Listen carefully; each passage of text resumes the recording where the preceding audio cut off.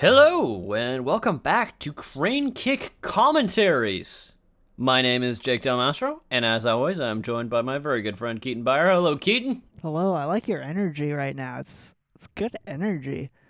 It's good energy. It's late. I need to wake myself up here. Yeah, we are invariably terrible at scheduling things, and I'm not going to tell you what time this is right now. No, but I genuinely appreciate that you've put "we" there. The absorbing part of the bullet there. I like it. Last week, what did we talk about? We talked about Barry Lyndon, barely, but, you know. Yeah, we talked about Stanley Kubrick's sort of enigmatic personality. Yeah. And then we talked about the lead-up to Barry, which are both equally important. To Barry. We talked a bit about casting, talked a bit about some history, like, war history specifically. The 7 Years' War. So what are we going to talk about this week? And we also talked about some hard numbers. Oh yeah, satisfaction. I wonder how many times we said satisfaction. Well, I hope they were satisfied. Your satisfaction is not guaranteed, by the way. No, we don't guarantee anything. We guarantee nothing on this podcast. We're not in a position to guarantee that. Yeah, we guarantee that we'll just around an hour of talking is probably what I guarantee you. Perhaps, yeah. Yeah, about that. Could be a little bit more, could be a little bit less. Often more. Usually it's more, but I just say around because it has been. I think once it was 49 minutes. Anyway, this is all irrelevant information. What is relevant is that we're talking about Barry Lyndon once more. This is an important episode in the history of Crane Kick Commentaries. Because this is our third part of a three-parter. Yeah. I mean, I don't know, you could make an entire podcast about this movie. Oh, yeah. I mean, yeah, to be fair, we've cut so many corners already. Yeah, you could do a whole podcast about this movie. I mean, maybe not about this movie, but about Kubrick's filmography. Easily. Yeah, and it all bleeds into one another, I think. Yeah, definitely does. As we've said. So what are we talking about this week? So we gotta get to talking about the actual production, the meat and potatoes of how this movie was made, and in that we're going to also talk about how they shot it, which is very important for this movie, actually. Perhaps out of any film we've talked about, this might be the most important one so far to date. But before we get to that, I think we're just gonna touch on the music of Barry Lyndon. Yes. Which you have heard, at various points in the intro and such to this podcast. Do you want to talk about his approach to music, because it's definitely kind of different? Yeah, I mean it's different than a lot of directors, in the sense that there is very rarely, an original score in his films. He uses music that was not composed for the movie, in general. Yeah, exactly. He uses, classical pieces that are... Classical pieces, but not always classical music. It depends on the film, right? Yeah, I suppose that's true. I believe I have one of my favorite quotes from Stanley Kubrick. Let me find it. Let me see if I can find this. Oh, sick. Yeah, because he's not just into classical music. No. I mean, Full Metal Jacket has Well, as I am going to quote him, Stanley Kubrick. This is my favorite quote by Stanley Kubrick.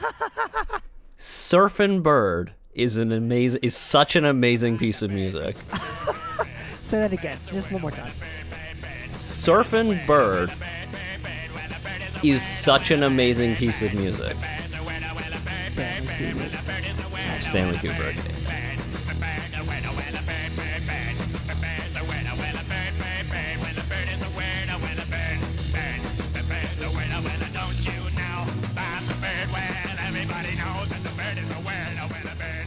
Yeah. Of course. If you haven't heard Surfin' Bird, it's an amazing piece of music. It's an amazing piece of music. But he didn't. The point is, he didn't write it. It wasn't written for that movie. There are other directors who do that. He's not solely unique in that, but Like, for example, Scorsese also does that, but right.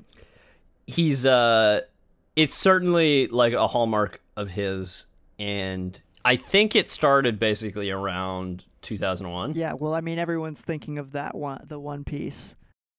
Yeah, so because there was an original score written for 2001. Oh, really?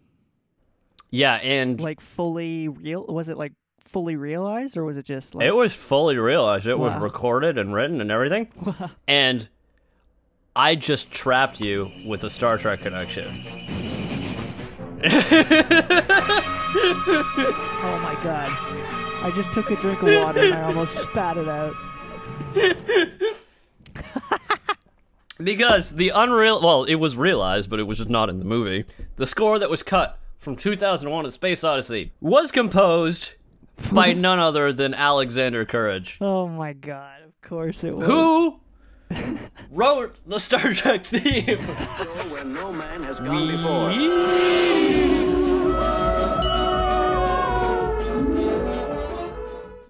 Yeah, he wrote the Star Trek theme. That is an amazing connection. But yeah, so basically, I think since then, he's sort of decided to sort of pick his scores from music that already exists. It seemed like it was an active choice, but I'm not really sure why. Here's my thoughts. Okay. And once again, this is speculation as to why he might do something like that. And my thoughts is that basically, oftentimes, a director, while they're sort of assembling the movie, might be like listening to selections of music or whatever. Yeah.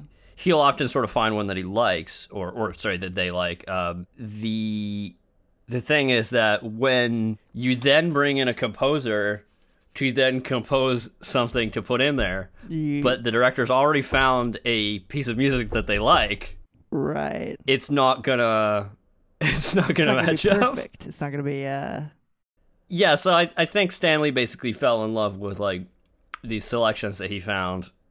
And right, it all plays into his his massive pre-production where everything had to yeah. So basically, he's able to check, and he's able to try a bunch of different soundtracks out, right, to see if they work. Right. Whereas if you're composing a soundtrack specifically for the movie and you don't like it, it's really expensive to go get another one. Right. Yeah. Yeah, it's true. But with a soundtrack, you can just switch it up. Exactly. Also, I don't know if this was Stanley that said this. I think this might be a quote from, not a quote because I don't actually remember what the actual words are, but I might be paraphrasing. I might be paraphrasing Stanley's wife, but that basically like no matter what composer he would have hired, it wouldn't have been Beethoven. It wouldn't have been, he would have been able to get Mozart or Strauss or whatever, right? Excellent quote. Or paraphrase, rather. Yeah, no, that's totally true. Like, and did he play the soundtracks that he had selected on set? Is that a thing? Oftentimes, yes. That's not a thing I'm making up. No, that is not a thing. You can see we mentioned in the last episode that there was a sort of behind the scenes, some footage from The Shining. Yeah. And you can see specifically where they're going through the hedge maze with the kid. Yeah. Oh, right. With Danny. I remember that. They're playing the music. I think that's a great way to establish the tone, and if it's specifically curated for that. I mean, especially if you note that that's going to be the thing that's in the movie anyway. Well, exactly, yeah, because I believe we tried to cop that once. That's why I was that's why I wasn't sure if I was making it up because I thought maybe you had told me that that's what he did, but I wasn't yeah, sure. no, but that is in fact what he did. I don't know specifically on this set if on that Barry would Lyndon have been appropriate, what was the case, but I don't know, maybe. I have some more. I presume that he would have on certain scenes. There's some more information about the music, which will come more into the production. So, right. We'll talk about that a little bit later. But so, I mean, we should probably say what the theme is that is in this movie. The main theme. The main theme. So, the main theme is a piece called Sarabande, which I believe is by George Frederick Handel. Yes, Handel. There is a more long name for what it is. The keyboard suite in D minor. Suite in D minor by George Frederick Handel. Sarabande is the specific bit, I believe, that he uses in this movie. Right. And that would be this.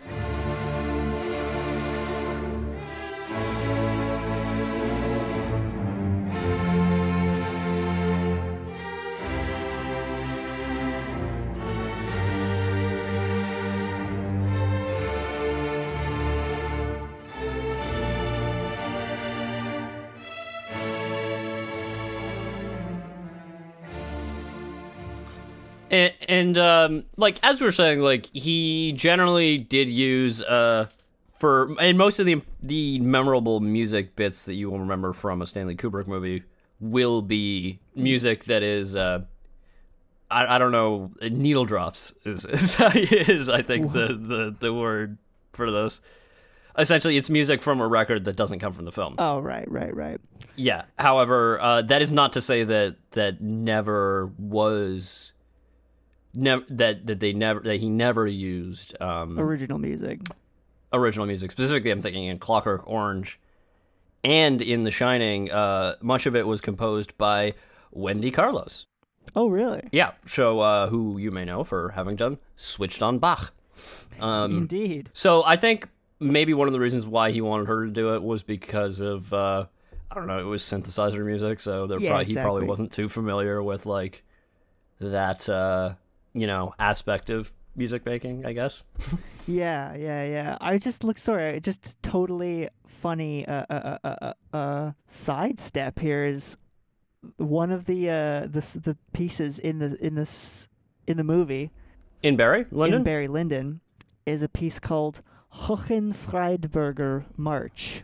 Yeah. And you'll notice the writer of that piece is none other than Johann Sebastian Bach? No, it's Frederick the Great. Oh, weird. I thought because we were talking about Switch on Bach. So. Yeah, we were. No, but Frederick the Great. That's a throwback to last episode. Did he actually write music? Yeah, seems so. Oh, weird. Okay. Wow. Yeah. Okay. Interesting. Cool little. Very authentic. Yeah. That first piece you were playing, but then also I think the one that opened the second. The second part that was used at the end for the duel. Both those pieces are kind of perfectly chosen for this movie, I think. I believe that it's just different instrumentation of the same theme. So if you listen, I see what you mean. Right. He didn't have a score written, but he did have pieces arrangements recorded. Performed. Yeah. Yeah. So, for example, this is the theme from the main theme from the film. Mm-hmm.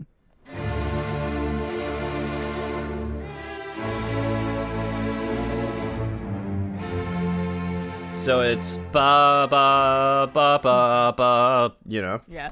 And so then if we hear the dual theme, it's... Oh, yeah. It's the same theme, it's just played on the symphonies, and it's much lower. Symphony, yeah. That's hilarious. So that's kind of cool. That is cool. I didn't even realize that. So yeah, I think that's all we have to say about the music. Yeah. Once again, it having not been like bespoke music for the film, there's only so much you can say about it, like other than like go listen to Handel. But I would say the music for this film typifies a Stanley Kubrick music selection. Yeah, exactly. Yeah. Yeah. Although it doesn't have any of the old Ludwig van. Is that of the right era, though? I'm trying to be Malcolm McDowell there. Yeah. What were we going to say? So, moving on from... That's what I was going to say, yeah. Moving on from the music, we have the actual production of the film. The actual production of the film at long last. So, how the film acquired the title of... how the film acquired the style and title of Barry Lyndon. I realized we haven't been titling... We only titled the first segment. What do you mean? Oh yeah. I mean, we'll just write it. We'll just write it into the. Yeah, I'm not. We'll come up with a name. You'll find out. I'm not sure. Like part 2 is called Part 2, containing an account of the misfortunes and disasters which befell Barry Lyndon. So, I don't know how we're gonna figure that one out. But well, I mean, we did talk about some misfortune. Yeah, that's true. I don't think it's necessarily. Anyway, this is part 3 now. It is part 3. So, when last we left off, what was Stanley doing? At some point in all of this, Stanley moves to Ireland because... Like, he starts living in Ireland for the movie. Yeah. Yeah. Yeah, it's for that purpose. Yeah. It's not just for fun, but he rents a house there because he's going to be shooting there. For a very long time. For a while. So, yeah. So this is what I was talking about, where, like, the production and the pre-production kind of overlap with him in a lot of ways because... I think it's more about, like, levels of production, if you know what I mean. Like, the first... Yeah, it's a phased kind of production. Exactly. It's extremely phased. So phase 1 is he goes there, and he brings a small number of people, specifically production designer Ken Adam, who we're going to Who we have mentioned before We have as well. talked about before, and we will talk about again. Yeah. Because he's very important in this movie. Very important, actually. Oscar winner, Ken Adam. Oscar winner. For this movie, yeah. And along with Ken Adam, there was like a bunch of location scouts and photographers. And one of them, I think, was Kubrick's niece. So one person said it was his niece, one person said it was his daughter. It could be completely possible that they were both. Both could be either, who knows. Yeah. So it's not the daughter we're not talking about, right? It's not Vivian. It's not, I don't know if it's the one we're not talking about or not. Okay. So they go to a city called Waterford, which is in the southeast of Ireland. There's a new hotel built there. They rent out the whole top floor for all these location scouts. Okay, so we're specifically talking about, when we say Ireland, we mean the country of Ireland, right? Not Northern Ireland. I would have said. We need to be very specific because this is very important. It's in the southeast of the country of Ireland, not Northern Ireland. Yes. Apparently, Kubrick hung a bunch of, like, I don't know if they were paintings or copies of paintings or whatever, but in the hallway of the hotel, he wanted to get people in the right space, so to speak. Mm-hmm. So how it would work is they would give the location scouts, like, a page. He didn't want them to have more than, like, a page or two at a time. It's a need-to-know basis. Exactly. It's a need-to-know basis. And they would just go out and scout around Waterford looking for, their assignments. And they did that for a long-ass time before they even, like, should we talk about, I don't know if you plan on talking about the Boxes documentary in your... I'll probably reference it several times, but I don't think we're going to talk about, like, a thoroughly... Yeah, because I think we brought it up in part 1. We've brought it up before. I think we brought it up in part 1, but yeah. The Boxes documentary, it's so interesting. It's very interesting, and I think if you're interested in Stanley Kubrick or his films, you should probably watch it. Exactly, and it gives such excellent idea of his pre-production methods. Exactly, and how extensive and just how many how important this location scouting process probably was. Yeah, no, I wouldn't be surprised. If, I wonder, because, he's a guy that likes to do a lot of takes, right? Yeah. Did he use more film actually filming the movie or scouting locations? That's the thing. It's honestly, who knows? It could be either. Who knows? Because, it's a toss-up. To get an understanding of, how, thoroughly a lot of these things were researched was, in the Boxes documentary, they were talking about a scene in Eyes Wide Shut where there is... Essentially, Tom Cruise is standing in a doorway. Yeah. Essentially. Yep. And so this is like a 5-second scene, basically. Yeah. Yeah. And so he sends several people all across the whole of London, essentially, to go take pictures of doorways. And there's literally hundreds of pictures of doorways. This is for a 5-second scene, yeah. And he's just got, hundreds and hundreds, maybe thousands, for Christ's sake. Maybe who knows? Who knows how many doorways there are? But anyway, none of these doorways end up being the location they used in the film because they end up building an entire set for it. Yeah. So this is like, but that's a different movie. that is a different movie, but that it crosses into a lot of what we were talking about last episode about he's not a perfectionist, because that is not a perfect way to do things. No, yeah, that is a chaotic way to do things. Is to waste all that time looking for doors and then to just build it instead. But anyway, we got into all that last. Yeah, I don't think he would consider this wasted. Wasted's the wrong word. Because he doesn't waste time and he doesn't waste money. No. Not from his perspective. Yeah. And I mean, I wouldn't necessarily consider it wasted per se, but he didn't need to do it in the end. Yeah, I mean, who knows? Maybe he needed, what did Thomas Edison say? I found 100 ways not to make a light bulb. Not to make a light bulb. Yeah, even though fucking Thomas Edison didn't make the light bulb, the fucking Thomas Edison's a piece of shit. Oh, okay, I know that's mentioned. Okay, let's just. I'm not gonna get sidetracked. You're not gonna allow it to happen. Fair enough. What were we talking about? The pre-production. So yeah, well, we were talking about all the pictures in the boxes. Basically, is what I was getting at. Is this location scouting process must have been super intensive. Yeah. So I also want to say that, like, one of the reasons why this whole process is going on is because Stanley decided that he wanted to shoot the entire thing on location. Yes, sorry. Because he thought it would be cheaper. Well, that's what he said. But anyway, whether or not it actually was cheaper, I don't know. We'll never know. If we had access to the boxes, I bet you it's in there.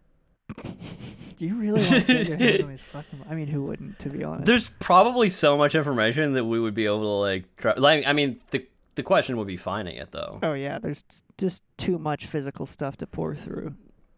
Yeah, exactly. But anyway, yeah. So there's a lot of goddamn paintings. A lot of paintings, and more. There's a lot of photographs. Yes. Photographs of paintings, photographs of locations, photographs of costumes, photographs of places, literally everything you can imagine. All these photographs end up with Kubrick and Ken Adam. Kubrick at his homestead, they had set up some sort of makeshift operating command center. I believe that's what Ken Adam called it. Is that what he called it? Yeah. He said he had maps and he was like a general, Yeah, exactly. And then, was he like Napoleon? Yes, he was like Napoleon.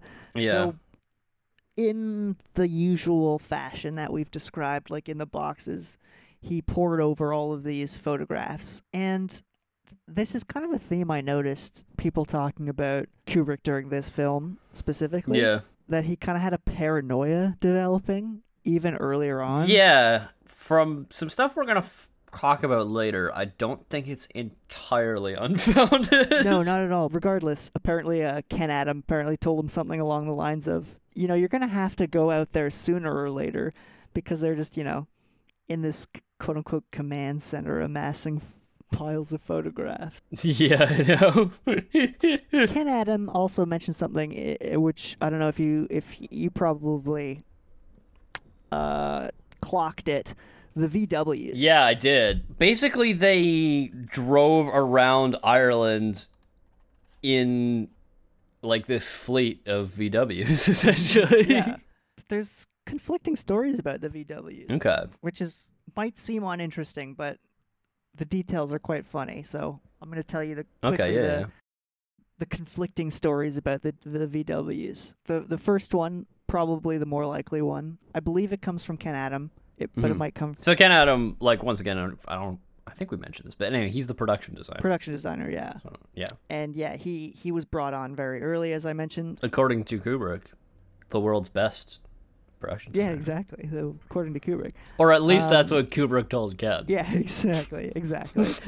And then that's what Ken told us. Us specifically, but he was saying that Kubrick was adamant that they all acquire VWs. Apparently, he had his mind set on them for whatever reason. Who knows? Well, this doesn't surprise me, knowing what I know about him. No, because from what I know, he's like Like he's really obsessed with like getting all the best stuff. You know what I mean? Right. And VW's made the best card. Well, I don't know. Like, but at some point, basically, I'm sure that he was in a VW and he liked it. Right. And basically, gotcha. Yeah, that makes sense. When Stanley Kubrick likes something, like he becomes very attached to it. I think that would definitely track. We're gonna talk about that later. I think getting attached in some of the research stuff? that I did. Well, yeah, sort of. But yeah, like it doesn't surprise me that he would, decide VWs were the best, right, and then buy specifically VWs. Right. Well, that's the first story. Is that's what happened? Yeah. The other story is a lot more fun. But okay, probably... I actually saw this on the outline. I think it's funny. Yeah, it's hilarious, but it's probably not true. Okay, I choose to believe that it is. I also choose to believe it. So I was watching an Irish documentary about Kubrick's time in Waterford. What was it called? It's called like Hollywood Comes to Ireland or something. And it's like an Irish series about films shot in Ireland. But anyway, the point is that the story was that there was one morning in Waterford, a strange-looking young man with hip clothes and a ponytail and a bandana rocked up to the Ford dealership. Right. And he asked, I forget if it was buy or rent. I think it might have been buy. Right. But like 20 vehicles, like 8 buses and like 4 what have you, et cetera, et cetera.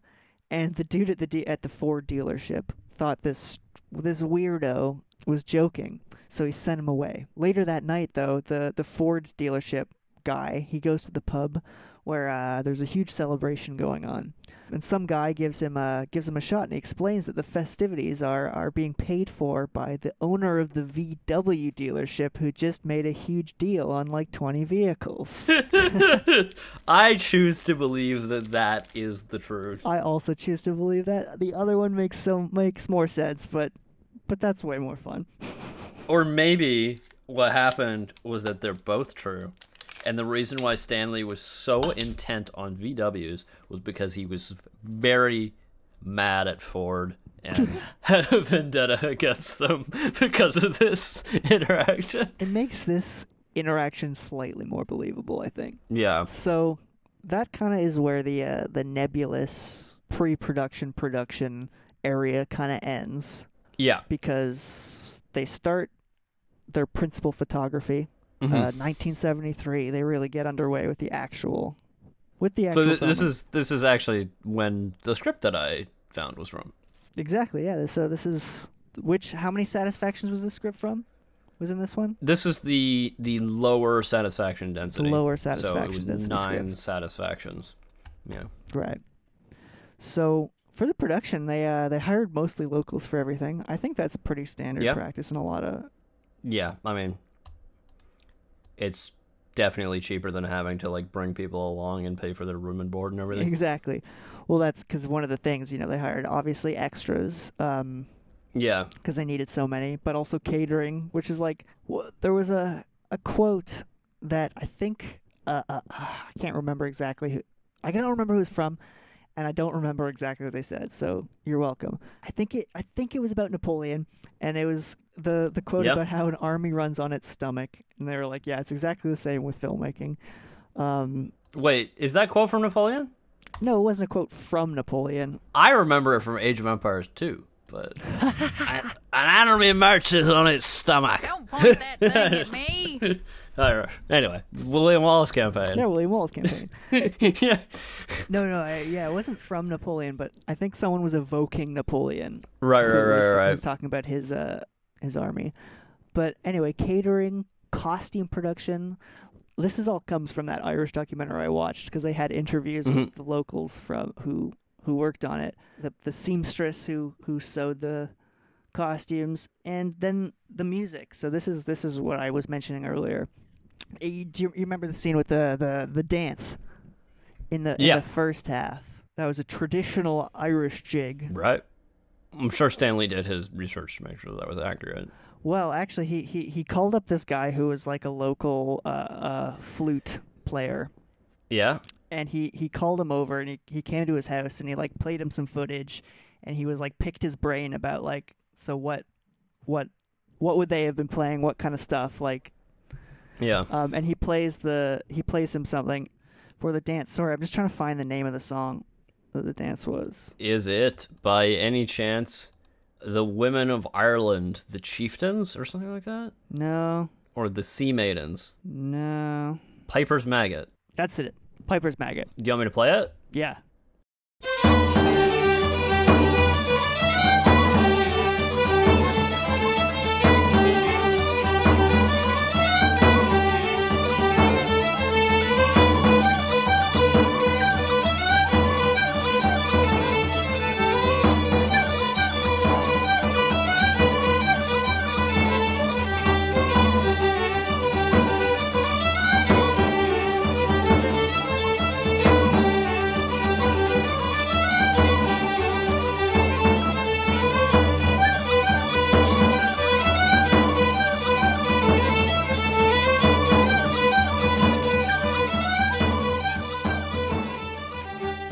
I mean, sick.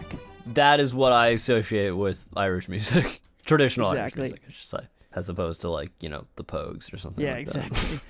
that. the guy who he called over, who is, like, the front man. Yeah. It's Paddy Maloney. Paddy Malone or Paddy Maloney? Paddy Maloney. Okay. Well, it ends with a Y. I don't know. Do you not pronounce the Y? Oh, okay. No. You know, yeah, you definitely pronounce the Y in that case. Just because I know Malone is also an Irish name. Oh, yeah. Anyway, so he ended up selling Kubrick, he said, 20 minutes of music after this their get-together. Okay. The point is, he was hired locals and he wanted to be accurate as well. Yeah. Yeah, that's definitely his MO. But, yeah, so we said we were going to talk about Ken Adam, because his... Yeah, because he's super important for this... He's super important for this film. Yeah. That's one thing. Another thing is his story is very compelling in this film. Yeah. And C is his story is a very illuminating look into the way Stanley Kubrick operates, I think. Yeah. Yeah, I think so. Okay, so basically Ken Adam is like Stanley's favorite like production designer. From what I can tell, he worked on Doctor Strangelove. He worked on a couple other things with Stanley. Yeah, but basically, he really wanted him to work on this movie, so he basically calls up Ken Adam and basically is like, "Oh, you know, will you do this? Come on, please!" Like, because I think Ken Adam is not super down to do this at this point because he is aware that that working on a Stanley Kubrick movie is a very large commitment. It's a big commitment, yeah. So he's like, okay, come on, I'll pay you anything you need. Otherwise, I'm gonna have to, you know, hire the second best production designer. Ooh, he's trying to win him over with flattery. Yeah, you know? So he's like, okay, fine, you know, I'll do it. I'm pretty sure he said like. So he told him to hire the second best one. I don't care. Then like a few months later, Stanley pulls him back, being like, "Yeah." Stanley comes back and he's like, "Come on, Ken. You know you're the best." Like, and I mean, Ken Adam is genuinely like amazing at his job. Like, he is really good. There's a reason. Yeah.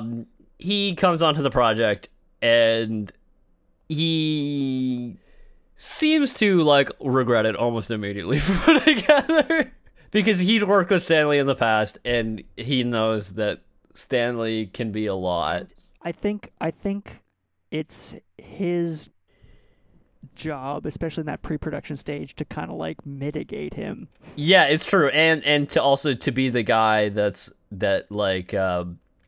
is like, no, Stanley, like, you know, that wouldn't be completely accurate or whatever. Like, you know, we have to do it this, and this way, right? Yeah.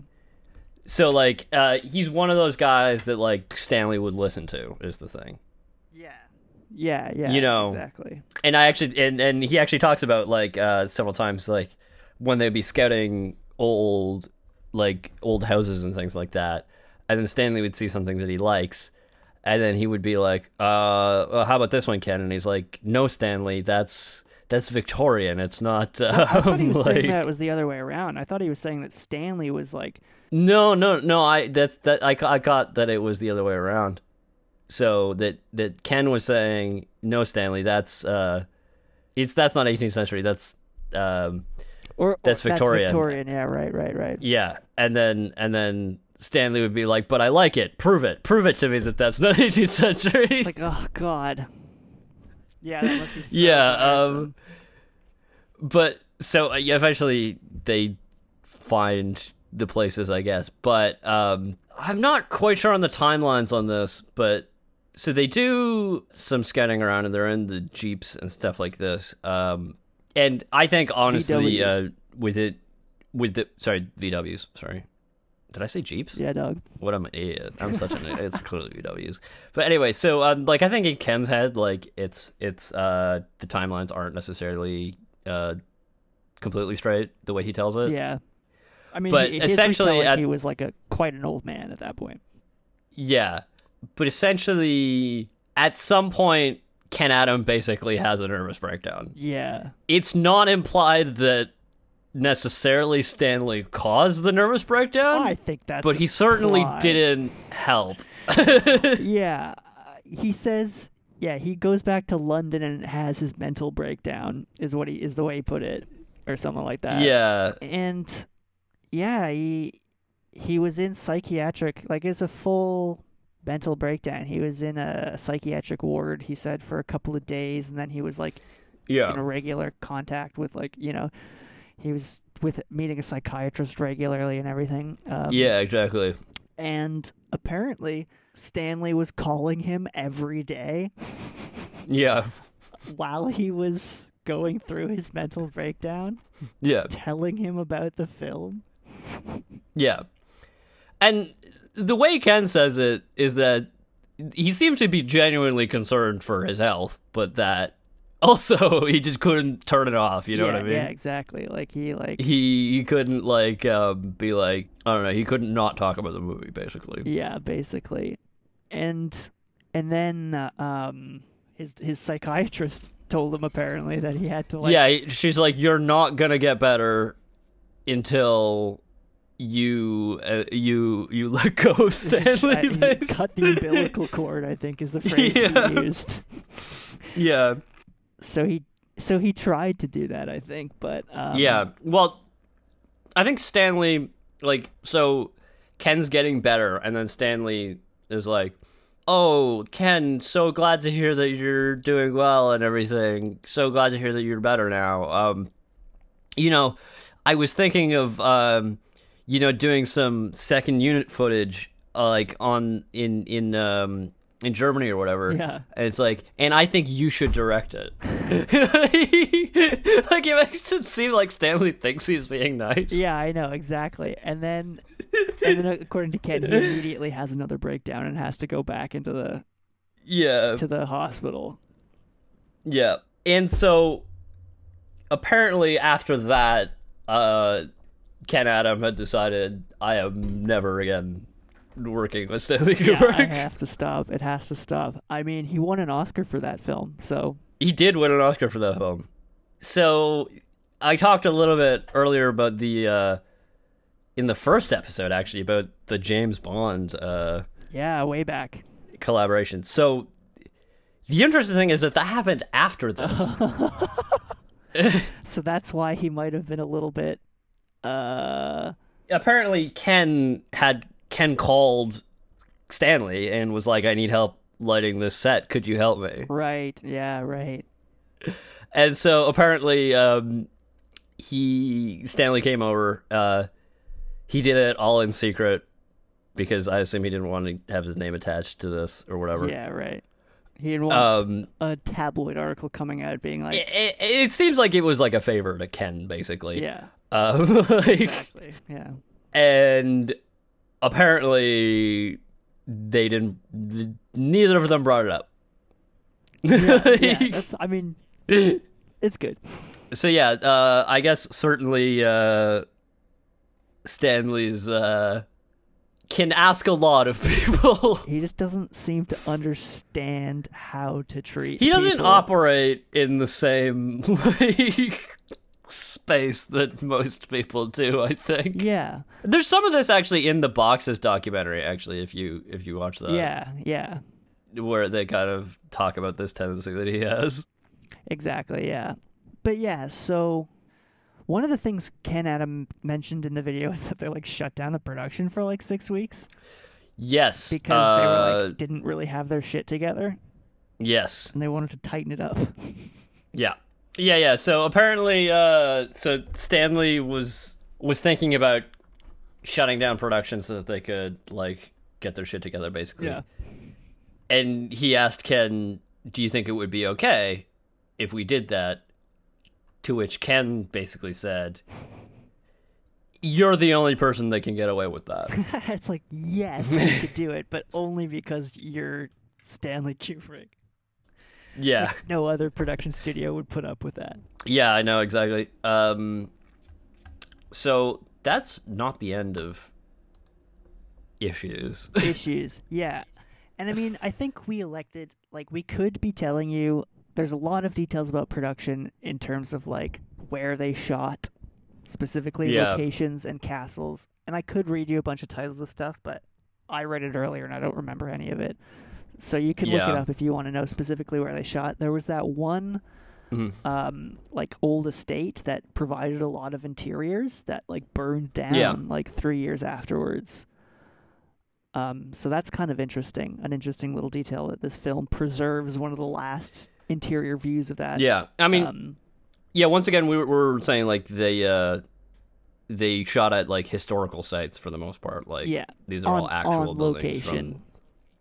Yeah, but also that these are genuine buildings from the 18th century. Yeah, exactly, yeah. So yeah, it's interesting that they had the last sort of images of that. But also, apparently, sometimes they had to shoot in between tour groups at some of the historic sites. But yeah, they tried to have a closed set, but yeah, that it just wasn't happening. Kubrick must have hated that. Yeah, I'm sure. So, okay, we talked a little bit earlier about the idea that Kubrick had sort of a paranoid feel about him. Yes. During this entire production, and there's a good reason. Do you care to sort of dip your toe into why that is? Well, okay, so at the time, Ireland was politically in a tumultuous period. There was an organization known as the IRA, which was quite active in that time period. In fact, one of the days the shooting had to be canceled because of there were 14 bomb threats that day, and I think one of the major I'm not an expert on this, obviously, but one of the major things was there's a lot of bomb activity and specifically bomb threats. Pretty scary. It's pretty scary time to be messing with the IRA. You don't want to mess with the IRA, obviously. Yeah, so naturally, Stanley decides that it's a fantastic idea to shoot on location in Ireland. To shoot on location in Ireland, and not only that, but to use, would you say dozens or hundreds of British uniformed soldiers?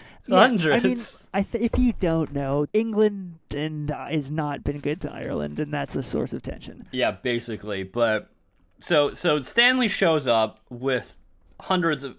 Are they extras or are they actually soldiers? In this case, I believe they're extras. Okay. Sorry, they were soldiers, reserve soldiers. Were they British soldiers or were they Irish? They were Irish. Okay, but they were dressed up as British. They were dressed up as British soldiers. Okay. So, essentially, he shows up with hundreds of red coats. Shows up with shooting a movie with red coats marching into Ireland. Yes. Or just marching in Ireland. In the movie, they don't do that, but... So it's not received well. Yeah, people saw him, and there were multiple incidences. The details of... Incidents? voices. Okay, anyway, doesn't matter. Power through. Apparently, a couple of people showed up to Kubrick's house and tried to get in, saying they were painters, and like they were like someone who was there was like, "Don't let them in. They're not painters." To this day, I don't think anybody knows who they are for sure. Yeah, but, exactly. I think that might have even also been Ken Adam, right, who said that. But they were trying to make the implication there that I think it was potentially IRA people trying to get in, but oh yeah, no, like I mean, that's possible. It's possible. I mean, I don't know that necessarily true. It might have just been some people who were curious. Yeah, but they weren't painters. That's the point. Yeah, but regardless, Stanley received some worrying communications. Yeah, so production in Ireland came to an end when Stanley got a phone call threatening his life and his family's life if he didn't leave Ireland in 24 hours. So that's exactly what he did. Yeah, that's exactly what he did. He was not fucking around with the IRA. Why would you? Like, yeah, knowing how like he kind of reacts to, I think, situations like that, I think he could like envision everything that possibly could go wrong. Yes. Except for bringing all the redcoats to Ireland. Yeah. But well, that's a whole different part of his personality. He's getting the fuck out of there because yeah, they shut it down. They finished in I think Surrey. Right. Yeah. So they went back to England. They went back to England, but they were mostly done at that point. Oh, Suffolk, not Surrey. Not Surrey. Yeah. But yeah, I didn't come across anything to do with pigeon shit, but you've written here that pigeon shit was an issue. Pigeon shit was an issue. Care to elaborate? So this tidbit comes from Leon Vitali. Essentially, well, actually, I can see why that would be an issue in that scene in the end. Yeah, so he's specifically talking about that one scene. The scene, the duel in the church. Yeah, and he said that, if this were another kind of movie, that would have been used for comedic effect. And also that he thinks that him and Stanley were the only two people there that didn't get shit on by pigeons in that scene. Wow. That's pretty impressive. Because I don't know if we mentioned this, but essentially Stanley tends to shoot with a really small crew. Yeah, he likes a bare bones crew. I think we mentioned that in episode 1. Yeah, because it's kind of part of like why he likes to how he's able to kind of get his fingers into every pie, so to speak. Yeah, but also how he manages to keep his budget make movies that look expensive but are less expensive than you might expect. Yeah. But yeah, that's I think that's we have much more meaty things to talk about actually. That's the end of the main line. production. But so we have many things to talk about, specifically in regards to how they shot the movie. Let me crank this shit up.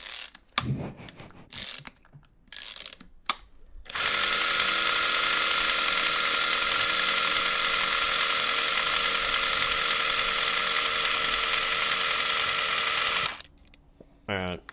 Sick. Cool.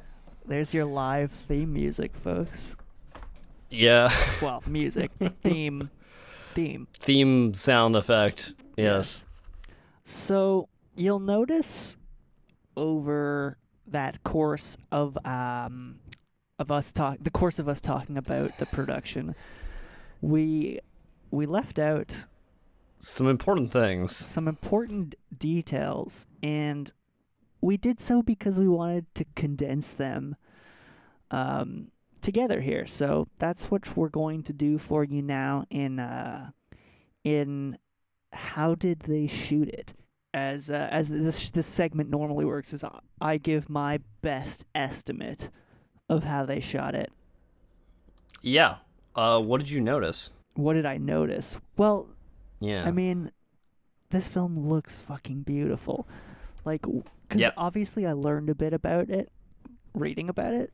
Yeah, I mean, there's no way you can look at the production stories and not learn something about the way they did it. But because that's, I think, what a lot of the discourse around this film is. Exactly, that is so important to this movie. But I found so important to really any of Stanley's movies, actually. Yeah, I was just thinking that when I was watching it the last time, just like it's so hard to just not think that at every shot is just perfect. Perfect's the wrong word. What do you mean? Well, that would imply. Oh, yes, it's not perfect. There's a light in one scene. You can see it. Light. But anyways, do you want to take the reins here and lead us through this segment? Yes. So we're gonna talk about how they shot it. First off, let's give credit to our director of photography, John Alcott. Indeed. John Alcott, who I think we've talked about a couple times. Yeah, he's come up. He is essentially worked on a ton of Stanley Kubrick movies. Yeah. He's a director of photography. Yeah. What can I say? And I think he was probably one of the earlier people brought on in the pre-production. Yeah, definitely. He was probably one of the earlier people brought on, So, also our first assistant camera, Douglas Milsome. That's the focus puller. That is the focus puller, yes. And actually, they have a very important... they are very central to one of the anecdotes about the... yes. About this film. The specific anecdote, I'm not familiar with, but why, I think I've come across, and I'm excited for it. Okay, good. So this is a heavyweight segment because, you could probably do 3 podcast episodes just about how they shot this movie, to be honest. Okay, so did you notice anything out of the ordinary about the shape of this movie, or rather the aspect ratio? The way it filled my TV. Yeah. Without having a letterbox. But did it have any other kind of box? Did it have another kind of box? Was there a side box on it? No. There was. Yes. If you got the version of the film that I told you to get. I did, yes. So yeah, if your TV is a 16:9 TV, then, which most people's are these days. Yeah. Then you will have a small pillar box on each side. Yeah, it's actually less wide than a normal TV show. Weird. And that is not that common. There's actually a bit of controversy.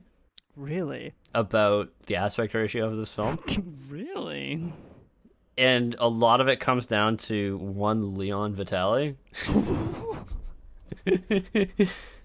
Yeah, so basically, after Kubrick died, essentially DVDs and Blu-rays had to be made, right? Right. Wow. And so Leon was given the job of supervising those because he was Kubrick's assistant. He had worked with him for many, many years. Right. And he was adamant that the correct aspect ratio for Barry Lyndon is 1.77 to 1. Which, if you calculate what is 16 over 9, that is 1.77 to 1, roughly. Which is the size of a 16:9 by 9 TV. I see. But now this that's not correct. No movie is shot that way, or was shot that way. That is preposterous. 1.16:9 is an aspect ratio that was essentially invented in the 80s when widescreen TV was a thing initially. Right. So it seems preposterous that he would shoot this in an aspect ratio that there were no screens that were that shape. Precisely, yes. That's ridiculous. So, why did Leon Vitali say this? I have no idea. And why was he so adamant that it was 1.77 to 1? That seems something very, I have no idea. Strange hill to die on. And how do we know that he's wrong? How do we? Click on the link. Okay. So Jake has supplied me with a link to click on, but not until this this portion. So here we go.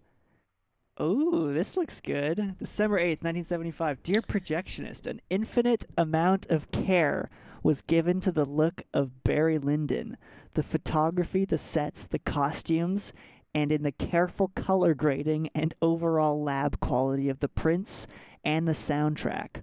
All of this work is now in your hands, and your attention to sharp focus, good sound, and the careful handling of the film will make this effort worthwhile. Oh my God, is this...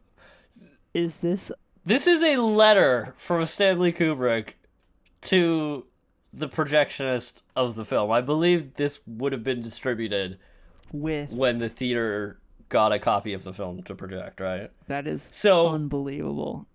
If there's one thing that Stanley spent almost as much time complaining about, other than the press saying things about him. Yes. Because he read all his press. Because he did read all his press. Was bad or subpar screenings of his films. Or any film, for that matter. He was always complaining at how the films were always scratched, or somebody would be using a screen that was too big for their light source and the picture was dim, this is, I mean, that's fair enough. I mean, a good projectionist is, back in the day, it took effort more so than... it took, yes, and I mean, in a lot of cases, you didn't always have a trained projectionist in... Oh, really? It wasn't just some guy? Yeah. So I think when you went to a good screening, there's a difference. I mean, it's something that actually, it's strange because when you go to the theater, pretty much it's generally pretty consistent now. Yeah. Whether it's better, I'm not going to comment. But well, that's a whole other debate that we'll save. It's at least more consistent. That'll be in part 4. Okay. So you will see now on this that there is a point form list underneath this thing. Direct your attention to number 2 on this list. Okay. What does it say? Number 2. Barry Lyndon was photographed in 1:1.66 aspect ratio. Sorry, :66 aspect ratio. Please. Yeah, I don't know why he does the colon there. It might be something wrong with his typewriter, but it doesn't really make a lot of sense. But I think what he means is 1.66. 1.66. 1 to 1.66. 1 to 1.66 aspect ratio. Please be sure you project it at this ratio. And in no event at less than 1 to 1.75. Okay, so Keaton. Yes. 1.77. Is that more or less than 1.75? Gotcha, yeah. 1 over 1.77 is in fact less than 1 over 1.75. So, Leon Vitali was very much... Incorrect. And I don't know if he'd ever read this. I don't know why he thought that it was that. That's really weird. But yeah, apparently he has he has a sort of a tracker of not always saying correct things. Who is he? So he was Stanley Kubrick's assistant, but he also played Lord Bullington in this movie, right? I know, but why did he become his assistant? What? I mean, apparently somebody actually made a whole film about him, which I have yet to watch. Really? But, yeah. It must have been an interesting relationship. Yeah, it must have been. Because he became his lifelong... personal assistant. His personal assistant, and, from all accounts, his good friend, too. Yeah, after just acting in his film. So, okay, I don't know what Leon Vitali was thinking. I don't know why I'm so irked about this aspect ratio thing. That is... Well, I know exactly why I'm so irked about it, but... Because he specifically took the time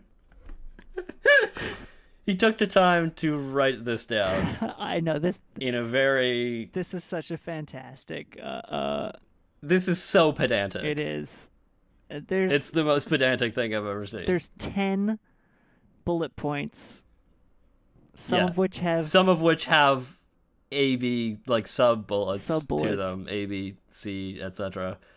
And then it's signed at the bottom, sincerely, Stanley Kubrick. Yours sincerely, Stanley Kubrick. That's so good. That out of the way. Do you think there was anything up with the camera in this movie? Oh, wait. One more thing about that. About the aspect ratio debacle. To finish the aspect ratio. Why... I said, why would he use 1.77? Because there was nothing that used that aspect ratio. Yeah. Furthermore, why would he use 1.66? Yeah. Because clearly he did. I have a theory. Yeah, what is your theory? My theory is that... So 1.66 to 1 is actually an aspect ratio that was used often for a lot of early widescreen films. Right. So it wasn't quite as wide as the standard widescreen aspect ratio, which is 1.85 to 1. Right. However, it was also used in a lot of European films. But why did he pick that? And I think the reason he picked it is because of his still photography background. Right. So a 35 millimeter still photograph has a 1.5 to 1 aspect ratio, which is very close to 1.66. Yeah. So my guess is because I guess he just liked that aspect ratio for framing things, and he had a lot of experience using it. Makes sense. Yeah, you go with what you know. Or what are his other films shot in? Like just what? I think generally, so 2001: A Space Odyssey was shot in 2.20 to 1 for various reasons, of which I don't think we need to get into. That's a whole... 2001's a different story. What about Clockwork Orange? I believe that was 1.66 as well. Interesting. So then I guess it's... I believe in general he used 1.66. Sometimes some of them I believe are in the standard aspect ratio of 1.85. Some of his very early films are in 4:3. So 1.33 to 1. I think he used it because I think he liked my speculation is that he liked the aspect ratio from still photography. With that, let us move on. Do you think there was anything odd with the camera? Anything interesting with the camera? Not that I could possibly speculate on. I mean, yes, okay. I think there was because it's Stanley fucking Kubrick that we're talking about. Yes. So it's basically they used 3 main cameras for this movie. There's a handheld one. Yes. There's a dolly one. And then a middle one? You're very close. So there is a handheld one. Right. And there is another one. And then there's a third one, which was used for special scenes, which we will talk about later. Okay. So the first thing was an Arriflex 35BL. So this was the main camera that they did most of the movie on. This is a camera that it's on a tripod. Generally, like you probably wouldn't do this handheld. You might have it on a dolly. Right. It's basic. Although this had a very specific feature that was very useful to them when they were doing the film. What is that? That it had an aperture control, like a geared aperture control. Geared aperture control. Yeah, so you can change the aperture from a knob on the body of the camera to allow you to very finely adjust the aperture and therefore the exposure of the film. And that was really, really important because of something we're going to talk about later. Okay. Well, yes. Now, the next thing that was used was this was Stanley's favorite camera. What was it called again? I'm so bad at remembering these. So the first one was called the Arriflex 35BL. This is not Stanley's favorite camera. The second one is Stanley's favorite camera. This is Stanley's favorite camera. This is the Arriflex 2C. 2C. So another Arriflex camera. He likes Arriflex. He does like Arriflex cameras. So this is a very small camera, actually. So this is the handheld one. Yeah, so this is actually not much larger than my K3. Which is donating its sound effects. Yes, donating sound effects. I didn't actually mention them. Anyway, the sound effect for this is from my 16mm camera. But essentially, it's a 35mm camera, the 2C, that is not much bigger than a 16mm camera. That's pretty cool. I mean, I think, is that the camera? That's the camera that I assume he's photographed with all the time. That is, yeah, the one that he's holding in his hand, right? Yeah. He's holding it in one hand, usually. Yeah. Because it's small enough that you can carry it around. So this was used for handheld shots in the movie. And sometimes on a tripod, I guess, depending on when they need to use another camera. There's a great photograph of him filming the bare knuckle boxing match. Yes, I didn't even count that in our count of the duels. Oh, I guess that's true. That's not really a duel, but yeah, I guess it's not really a duel. They didn't demand satisfaction. Yeah, that's true. Anyway, go on. So, interestingly, yes. So, you kind of mentioned this, but I actually, in the notes, I have this called Cameras and Operation, because specifically this is the camera that Stanley filmed with. Uh-huh. So whenever there was a handheld shot in the movie, Stanley would do it himself. Yes. Yes, that's Stanley having his fingers in the pie. He likes to be in control. Yeah, exactly. So I think in general, his process was to go around the set with what's like a director's viewfinder, which is essentially just a camera lens on an eyepiece. Yeah. And he would basically set up the whole shot in his head, right? Yeah. Yeah. And then when possible, I think he would prefer to do it himself. Otherwise, I guess Alcott would do it. Yeah, well, there's great footage of him with this viewfinder. Yeah, but like he's basically filming the whole movie before they film the movie. Essentially, like he knows exactly what they're gonna shoot. Although, like specifically, like he never planned what shots they were gonna do ahead of time. You mean like before they got there? No, yeah. So they would always go through the whole scene, and then he would decide how to shoot it by watching what the actors were doing and moving the camera around it. So, well, that's right. Interestingly, he always wanted them to show up in full costume. He's like, I can't decide how to shoot this unless everybody is in full costume, and he didn't like to use stand-ins either. So the actual actors had to show up. What? Hours early so that he could set up his shots.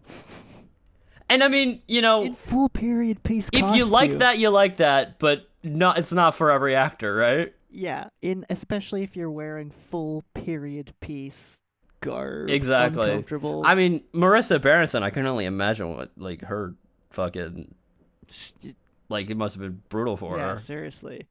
But yeah, generally, yeah. So they would move the camera around the actors, so they would do all the blocking and everything before they actually knew where the camera was going to come from, which is actually interesting because for somebody who's so like visually focused and visually focused around the camera, you would think that he would decide maybe where he was going to shoot something before he decided where the actors were going to walk, but no. Yeah. So it would be like a stage play almost, you know what I mean? Where everybody's doing their actions and then he would move the camera through it. That's such a cool way to shoot. Yeah. But the thing is, it requires the actors to all be there doing the scene over and over again. Yeah, it's a lot of work until he decides what he wants. It's a lot of work for the actors. But I mean, yeah. Again, meat puppets to him at a certain point. Yeah. So now I'm going to talk shortly about the third camera that was used. So this camera is a Mitchell BNC. Different brand. Yes, so this is not an Arriflex. This is a very old camera. So this is a camera that came around in like the 1930s, essentially. Oh, wow. Okay. Although these are very high quality cameras, and many of them even still work today. Of course. Different. Different method. And they are ginormous. So very different from the Arriflex 3C. Sorry, Arriflex 2C. Right. They're ginormous. Ginormous camera. But this was a special Mitchell BNC. A special? Because it was modified in a certain way. In a Kubrick-y sort of way? Not necessarily. It was modified in order to accommodate something that I will talk about later. Oh, sick. Okay. So, that is the cameras. Now I'm going to move on to lighting. Yes, the lighting. That's something that's super interesting about this film. Which is the most interesting bit about this film. Yeah, that came up again and again. I think that is the most interesting bit. I agree. It is a common misconception that this film is entirely shot under natural light. Really? It is a common misconception because I heard that many times while researching this film. Yes. That is not strictly true. It is true to say that this film was entirely shot under practical lights. What does that mean? Please elaborate. Difference being that natural light would mean, like, this is entirely shot under, like, you know, the sunlight or, like, they didn't have studio lights in there, right? I see what you're getting at here. Yeah. So they did have studio lights, but they are all practical lights, meaning that every light that was shining light onto the scene was part of the set. Like, it had a function in that scene. Meaning it was candlelight. It was candlelight, or even if it was sunlight, but not actually sunlight. So basically, like, there were studio lights used. There was, like, big, ginormous, like, giant floodlights, basically, like, used in this movie. But the one scene I thought that's not natural light is when he kisses her on the porch, and it's like supposed to be flooded by all this moonlight. Mm-hmm. That one scene, I was like, there's no way that's there's got to be floodlights up there. There might have been one, yeah. But the point being that, so a practical light is a light that is part of the set, like it serves a function in the set. Yeah. As a result, a lot of furniture and shit had to be sort of rearranged to accommodate, like, where the windows were and everything. Right, yeah, makes sense. And a lot of times what they would do is, because the natural light wasn't necessarily reliable all the time, so what they would have to do is take these giant studio lights and shine them through the window and put tracing paper between the sheets and the window. Oh my god. So you can actually see in a lot of scenes, the windows just look completely white and there's, like, light coming through. Yeah, I noticed that. Totally. So it's very possible that entire sequence was shot at night. That's so weird. Yeah, especially because they were having trouble because, you know, they had to shoot some of these places between tours and things like that. Yeah. So they didn't always have, like, the optimal times to do this, right? So they did that. They very much had to design the shots around where the windows were and such in the thing, because you couldn't modify the set because it's an old building, right? Exactly. You can't, like, just put a new window. No, you can't just make a new window. If the light's not there, then the light's not there, right? So there was also a lot of shots done outside, which, you know, by necessity kind of have to be shot by natural light. Yeah, that goes without saying that some of them are at least natural light. Yeah, so there is... this is where that aperture control on the camera became really handy. Go on. So, I need to sort of, at this point, explain some very basic photography. Yes, please do. Because so if you're not familiar with photography, and if you are, just ignore what I'm about to say. Take a quick break. Essentially, you need a certain amount of light to photograph anything, right? Yeah. That should be, like, like film, it works just like our eyes, right? It sees better when there's more light. Of course. So there are certain factors that determine how sensitive your film is to light, or how much light is getting onto your film. Right. These 3 factors are essentially the speed of the film, right, which is usually measured in ISO or ASA at the time. Now, at the time, they were using 100 ASA film, which nowadays would be considered to be pretty slow. So it means it requires a lot of light to create a proper image. Yeah. That's on my point-and-shoot camera. That's the lowest setting on the ISO. yeah. No, on the same with my mirrorless. It's also the same. You can't go below 100 ISO. Yeah, exactly. That's one thing. The other thing is your aperture or iris. This is essentially like, it's exactly like the iris in your eye. Like, it's sort of a hole that opens or closes to let in more or less light onto the camera. Yeah. Right? Gotcha. Yeah. Dilation, pupil dilation and all that. Exactly. So, and then the third thing that affects your exposure is luckily completely unimportant in this movie. And that is your shutter speed. And generally, for cinema, the shutter speed is 1/48 of a second most of the time. Yeah, anyway, it's a pretty normal shutter speed for video. Gotcha. So it generally, it's considered to be a constant, so you generally don't even think about it when you're shooting cinema. Right. So essentially, why this control was so important that they could really fine-tune the aperture on the camera is that is the thing that decided how much light was getting onto the sensor. Yeah. Sorry, not the sensor, the film. Because it was filmed back in the day. So that means that they could adjust very precisely for changes in light for all the outdoor shots that they were doing. That is useful. Being able minute changes like on the fly. Yeah, exactly.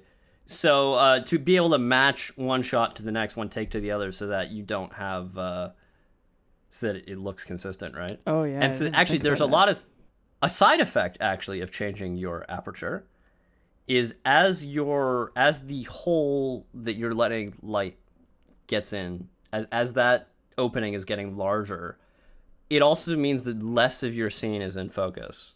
Right. Yeah. So, I don't think I can explain the optics of that right now. There's a whole science there's a whole math and science and physics about why that is. But essentially, as your opening is larger, as your aperture increases in size, less things are in focus. It kind of makes sense. Like, think of like a flashlight. That you remember those old flashlights that you could like exactly, push and pull the focus or whatever. Exactly, it's the same thing. Well, it's close to the same thing. It's a similar concept. Near enough. So, you can actually see this in some of the scenes in the movie. How the depth of field is the fancy photography name Indeed. for it. Changes. So the amount of the amount of the scene that is in focus changes while some of the scenes are going on. And for example, the scene where he's being mugged, right in the beginning of the movie, yeah, you can see like in the beginning of that scene, pulls focus from. Well, they start with a very small aperture, right, because it's really bright out. But as they're shooting it and they're doing all these takes, they have to adjust the aperture wider because it's not as bright out. And so that near the end of the scene, they actually have a really wide aperture, which I think is f1.7 or something like that. At f1.7 is generally considered to be a rather large aperture. What would be a rather small aperture? Like f22. It's backwards. I know that it's backwards, but just bear with me here, okay? Okay. So So a large aperture number means it's a very small aperture. Gotcha. Don't ask me why. Some things just work like that sometimes. Yeah. So basically, near the end of the scene where he's being mugged, you can see that actually a very small amount of things are in focus because they had to keep adjusting the aperture such that the exposure matched in every frame because the light that they were using was the sun and was not reliable. Yeah, it was unreliable after having done all the takes that Stanley loved to do. Well, actually, I get the sense he didn't love to do them, but he did them anyway. Yeah, exactly. He didn't love to do them. He didn't do so many if the actors got it right. He wanted it to be good, you know? So, yeah, that's a one really important part of it. But now I'm going to start talking about candlelight. Yeah, so that's the high end of the light. So when you're outside, that's the brightest thing. Basically, the sun is the brightest light source that you can run across, basically. Indeed, that you can shoot with. Yeah, so Stanley had thought about that it would be really, really cool to be able to shoot a scene with just candlelight. And let's be clear, he's been thinking about this for years, since Napoleon. Yeah, he wanted to do it on Napoleon. Since Napoleon. Now, that is difficult for a lot of reasons. Because, remember, he wanted to do everything with practical light. So he couldn't just have, like, one or two candles on the table and then have a big floodlight in to light up the rest of the scene. Yeah, exactly. You know? If the only light in the film is coming from the candles, then all the light in the scene has to come from the candles. You know what I mean? You can't really make a candle brighter or any less bright than a candle is, can you? Well, actually, you can, and they did. Of course they fucking did. I guess it has to do with what you burn. Well, the candles in this film had 3 wicks. Oh my god, of course. Smart. See? Stanley thought of everything, man. I don't know. Exactly. That might not have been Stanley, to be fair. I mean, to be fair, I think John Alcott was heavily involved in these. Yeah, of course. I mean, he's the DOP. Like I think if you come up with like creative solutions to things, I think Stanley likes that. Yeah, of course. Regardless, that's a really smart idea. Yeah, so the candles have 3 wicks, but it still wasn't enough because they were using 100 ASA film. Yeah, that's the lowest on my camera. Considered to be that's as low as his camera goes. It's as low as my camera goes. Yeah. Not my 16mm camera. Of course, goes as low as the film. So he couldn't get film. He couldn't really get film that was faster than that, economically at least. So he essentially did one more trick, where he developed it for longer. He put he did what's called push processing, where essentially you take 100 speed film and you put it in the chemicals for longer so that more image is developed. That's very interesting. How does that not so they degrade? Well, it does to a certain extent. Right. Because you'll end up with a grainier image than had you not done it. Right. But that brought the film to roughly be approximately 200 ASA. Getting better. Okay, so but it still was too dim. That's the second lowest setting on my camera.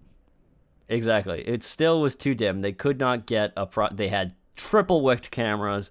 They had push processed film. It still wasn't fast enough. Still not doing the trick. Like they still couldn't get enough light onto the film. And so actually what Stanley would do to check to see if he was getting the right exposure on his film is he would go around with a Polaroid. Right. And he cuz obviously because it's film, you don't see it until you develop it, right? So, but he would take a Polaroid, he would set it to the same settings as the movie camera, and then he would know if it developed properly on the Polaroid, that when they developed the film, that it would come out right. That's pretty awesome. Yeah. That's smart. And apparently he'd been doing that trick since 2001. That's really smart. And so that still wasn't fast enough. So he got the fastest lens he could find. And that was like a f1.2 or something like that. Right. It probably would have been like T1.2 or something like that because... Anyway, cinematography lenses use T-stops, but that's not really important. But it still wasn't fast enough. It was like, it wasn't appearing right on the film. The image was too dim still. Not good enough. So Stanley, not one to be easily dissuaded. He will stop at nothing. He will stop at nothing. So this is where NASA comes in. Of course it is. Oh, fucking course this is where NASA comes into the fucking picture. Okay. So, as you may have known, Stanley was rather interested in the Apollo program. Was he? Yeah.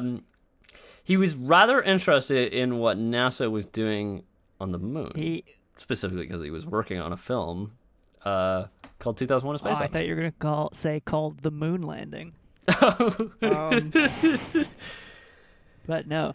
But he already had contacts at NASA from all his work on 2001. Yeah, exactly. So he was able to find out that Carl Zeiss, who is one of the world's premier lens makers, essentially, had created a lens for NASA called the Zeiss Planar f/0.7. Okay, f/0.7. That's, I guess, assume the lowest that it goes. I believe that in air, I don't think it's physically possible to make a lens below 0.4. With air, right? Yeah, I gotcha. Yeah, like if there is air that the light has to travel through, then I think it's technically physically impossible to go much lower than that. That's hilarious. So he worked with NASA. Well, no, he didn't work with NASA. He just found out that Zeiss had made a lens for NASA. Is what I meant. Zeiss had worked with NASA to make this lens, the Zeiss Planar 50mm f/0.7. And he called up Zeiss, and he had found that they had made 10 lenses. How many did NASA have? 6. And I think most of them are in space somewhere. Currently in space. So the reason why NASA wanted this lens is so that it could photograph the dark side of the moon. Presumably photograph in space, yeah. Yes. Yeah. So Kubrick was able to convince Zeiss to sell him 3 of them. Wow. That's a lot. So there are 10 of these lenses. 6 were sold to NASA. Presumably some of those are in space. Zeiss still has 1 of them, and 3 of them belong to Kubrick. Belong to the Kubrick estate now. Yeah, exactly. That's crazy. And this was not a simple solution. Doesn't sound like a simple solution because this is a lens that... This is a lens that was not designed to be used on a movie camera. Oh, yeah, no shit. So this is designed to be put on a satellite. Exactly. So they actually found that... I assume Stanley would have loved to have this fit on his Aeroflex 2C. Imagine. But that was deemed to be impossible. Deemed? Because of...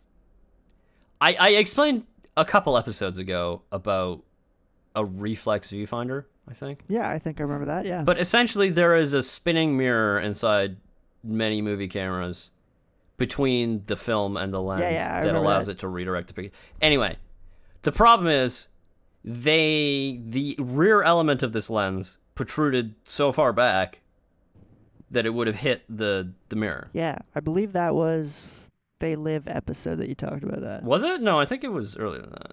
Or it was the general. It was the general. The general. That makes way more sense. Yeah. So anyway, the rear element of the lens would have hit the viewfinder mirror. Right. So okay. So it wouldn't have well then let's use a film that does not have a camera that does not have a reflex viewfinder. Enter the Mitchell BNC. That's the big boy. This is the big boy. But there was still an issue. In fact, the lens element had to protrude so far back that it was actually only 4 millimeters from the plane of the film.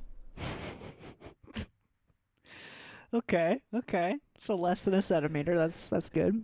That's pretty close. So he had to have this Mitchell less than half a centimeter.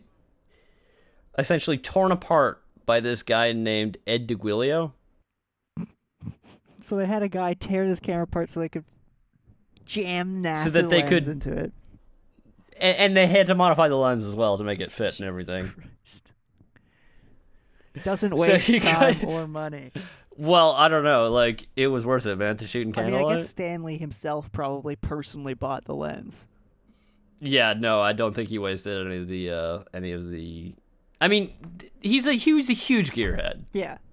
I think that should be clear. Yeah. This man owned more cameras than he knew what to do with.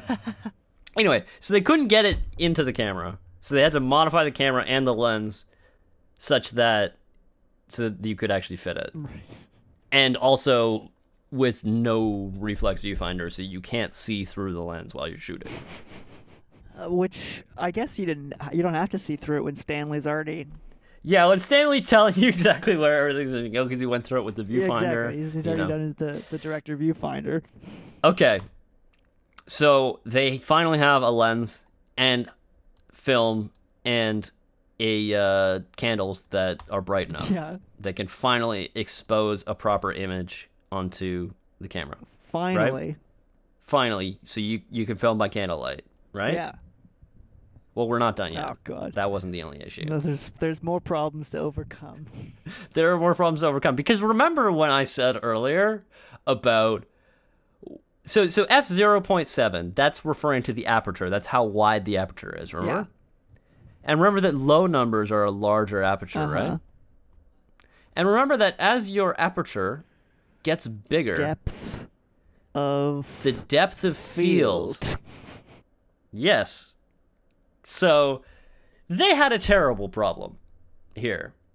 And that is that, essentially, like, at f/0.7, a very small sliver of anything is in focus at any given time. Yeah.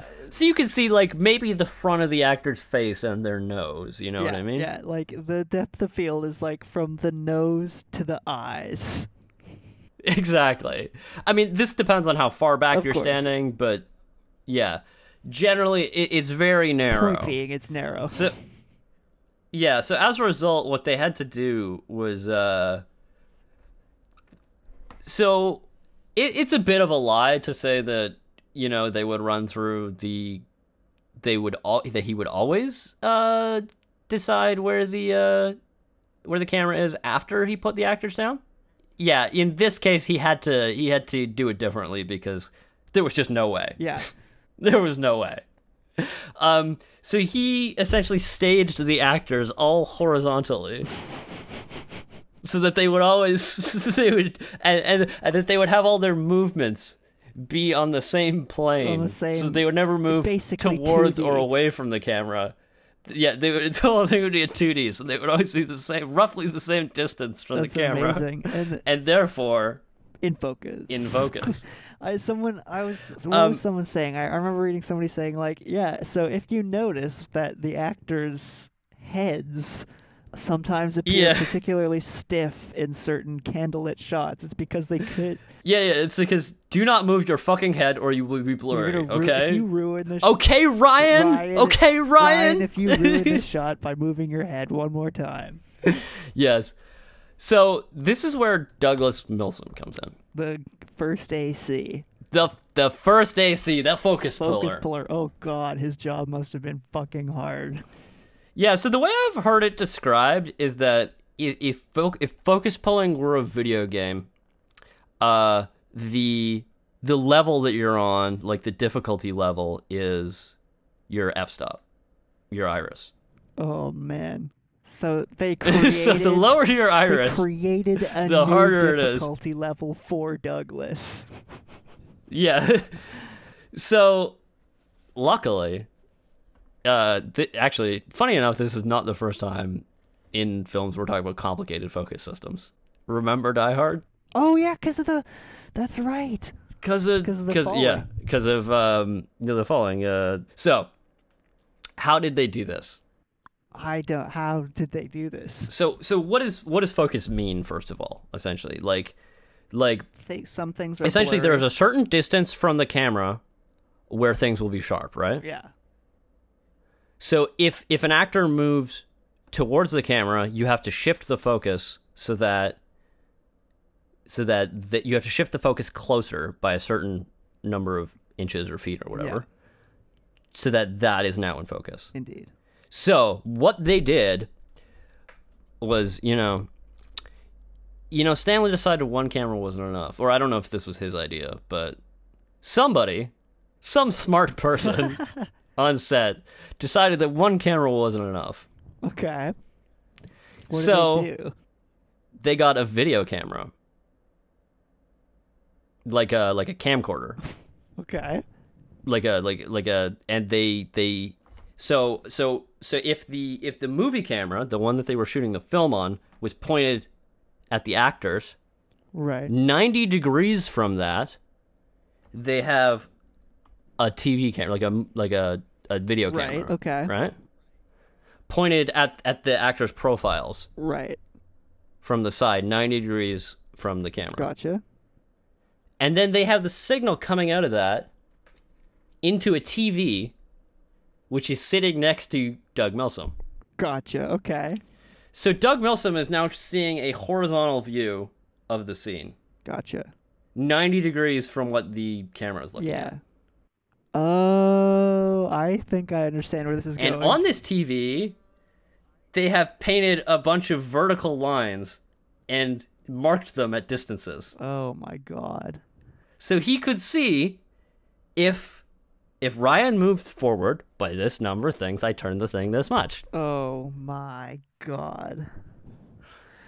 That is unreal. So he could see very precisely where Ryan is and how much he needs to adjust the focus by. That's so smart. Yeah. I don't know who came up with this, but it was genius. It's so smart, but so tedious for Doug. But so smart. Yeah. Doug earned his paycheck. Yeah, I know. He really did. This is that is the hardest time anybody, I think, in cinema history has had their job. Yeah, seriously. Like that. And the pressure riding on you, too. The pressure riding on you, too. This is some fucking fancy-ass looking NASA lens, man. Oh, my God. They got painted on the screen. Yeah. So he's using a TV with fucking numbers painted on it to adjust this fucking probably multi-million-dollar NASA project lens.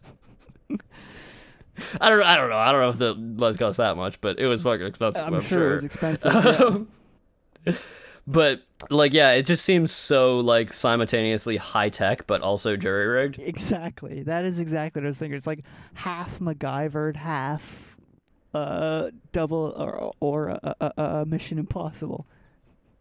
Exactly. So yeah, that is I think the thing with the Zeiss Planar f/0.7 lens, the NASA lens, is probably one of the most notable. Whenever people talk about the cinematography of the movie, that always comes up, the candlelight scenes. Yeah, exactly. Yeah.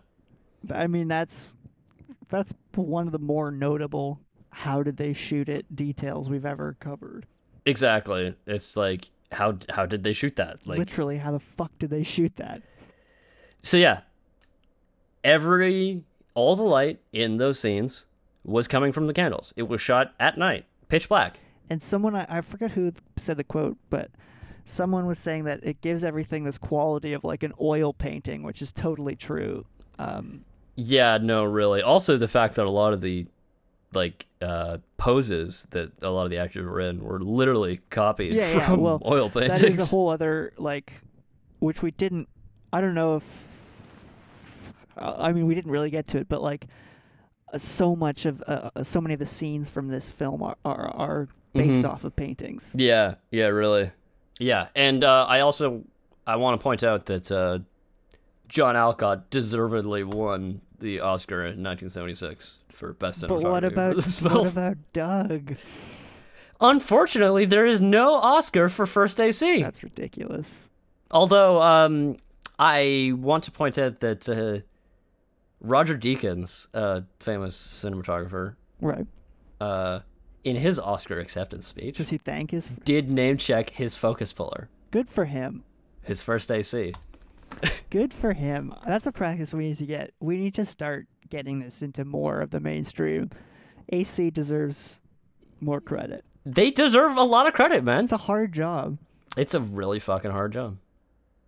So I was talking about lenses. Yes. Specifically this very fancy lens. Fancy pants NASA lens. Fancy pants space lens.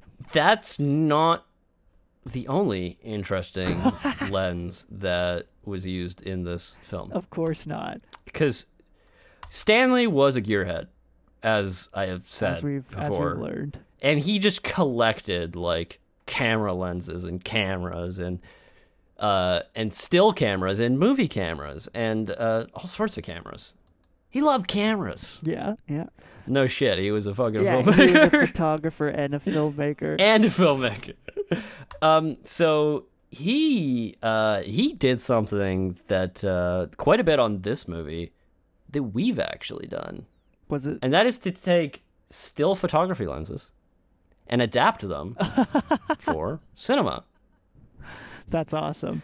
So yeah, quite a few of the specifically a lot of the shots with the army, the battle sequences. Right. So those are actually shot with a telephoto lens, a 400, a really long 400 millimeter lens, wow. Right? I guess because you have which is very strange. Well, no, it was just a stylistic thing. Okay. Why? So because the look that it gave, it makes the lines seem very, very straight. Everything almost seemed isometric. You know what I mean? Right. Yeah. Okay. It minimizes the perspective. Yeah, I see what you mean. And so it's a really long lens from really far away, which is very odd for Stanley because he generally liked to use wide angle lenses. Yeah. So, but in fact, he liked to use some preposterous wide angle lenses. There's this one scene in the Shining documentary where he's like, "Oh yeah, take the 9mm in your pocket just in case." The 9mm lens and 9mm on a 35mm negative. It's preposterously wide. But what is the standard for 35? Well, 50mm is generally I would say 30. For cinema, it's 35mm. For still photography, it's generally 50mm. Right. The difference being that still photography actually uses a larger negative. So right. You have to. Anyway, I'm not going to explain that right now. That's a different conversation. But yeah, the Planar, the Zeiss Planar was 50mm. Wow. Just for yeah. So 50mm. It's a pretty standard lens. But anyway, 400mm is, I think, the focal length that they were using for. This is a really long lens from really far away, and what that does is that it minimizes the effective perspective. So you see all these guys marching in perfectly straight lines. You know what I mean? Yeah. And it looks really cool, and it looks like you're kind of spying on it from far, you're watching this battle from far away. You know what I mean? Yeah, of course it gives it that. Well, I mean, Yeah, it gives it that sort of a well, because that's exactly what you're doing. That spyglass. Feeling. Exactly. It's like a spyglass. It's exactly like a spyglass. Okay. So there's one more type of lens that he used. Okay. And this is interesting because this is something that that while it had its use, was not that commonly used in cinema prior to this. Shocker that Stanley Kubrick did something that wasn't commonly used in cinema prior to this. And that kind of lens that we're going to talk about is the zoom lens. The zoom lens? Yes. So zoom lenses are used all the time now. What I was gonna say. You know, they were used then, but the thing is, I shouldn't say that he was the first person to use zoom lenses, and he wasn't the first person. He definitely wasn't. And nor was he the first person to actually use the act of zooming a lens in the middle of a shot. But normally it was done for a special effect. Mm-hmm. Like you zoom in, like you know, when like some like horror movie or something, like when you zoom in on somebody's face when they're screaming or something like that. It's like a quick zoom or whatever, right? Yeah. But no movie prior to this used zooming to the same extent that was done in Barry Lyndon, should I say. Yeah, well, there's so much zooming in this film. Zooming in, zooming out. So what do we mean by zooming? I think we should clarify, because like there's like zooming, like a zoom is specifically like essentially you're cropping in on like a smaller part of the picture. Or you're expanding the crop outward. It's distinct from moving the camera closer or further to somebody, right? Right. Yeah. And so the way that is the way that is accomplished is that you actually have a lens that can vary its focal length. And what the fuck does that mean? Essentially, you have a lens that can change its field of view. Right. And what happens is, for these shots that were so commonly used in this film, you can either start on a small area, then expand to a larger area while changing your field of view in the middle of the shot. And you're zooming in and out, essentially. Right. And the reason I'm hesitant to use the term zoom, okay, is because apparently this is a term that Stanley didn't like. Oh, okay, of course it's a term he doesn't like. Okay, what term did apparently he preferred to use the term varying the focal length. Oh god, fuck off, Stanley. It's a lot longer to say, Stanley. Yeah, but how many zooms do you think there are in? Oh my god, Lyndon? You didn't? No way. How many zooms do you think there are? Okay, there's two I can think of off the top of my head. Yeah. Okay. So, and do you think we're gonna find out? I think we might. I think it might be I think it might be on the docket. Yeah. To start counting. Yeah. And so that we can know what the actual metrics are. Yep.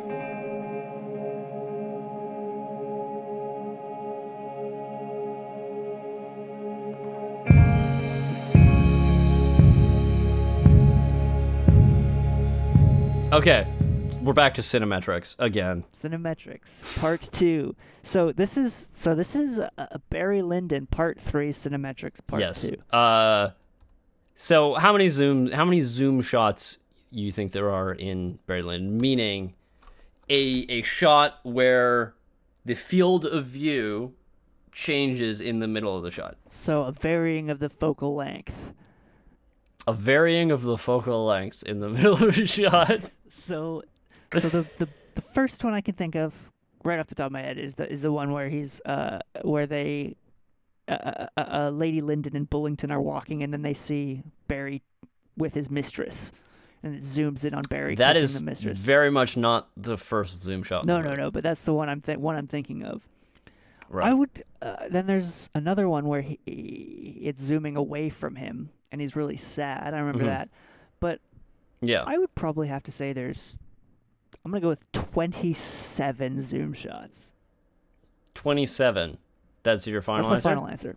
The answer is 36. That's so many more than I thought. Yes. So the very first zoom shot in the movie is, in fact, the very first shot in the movie.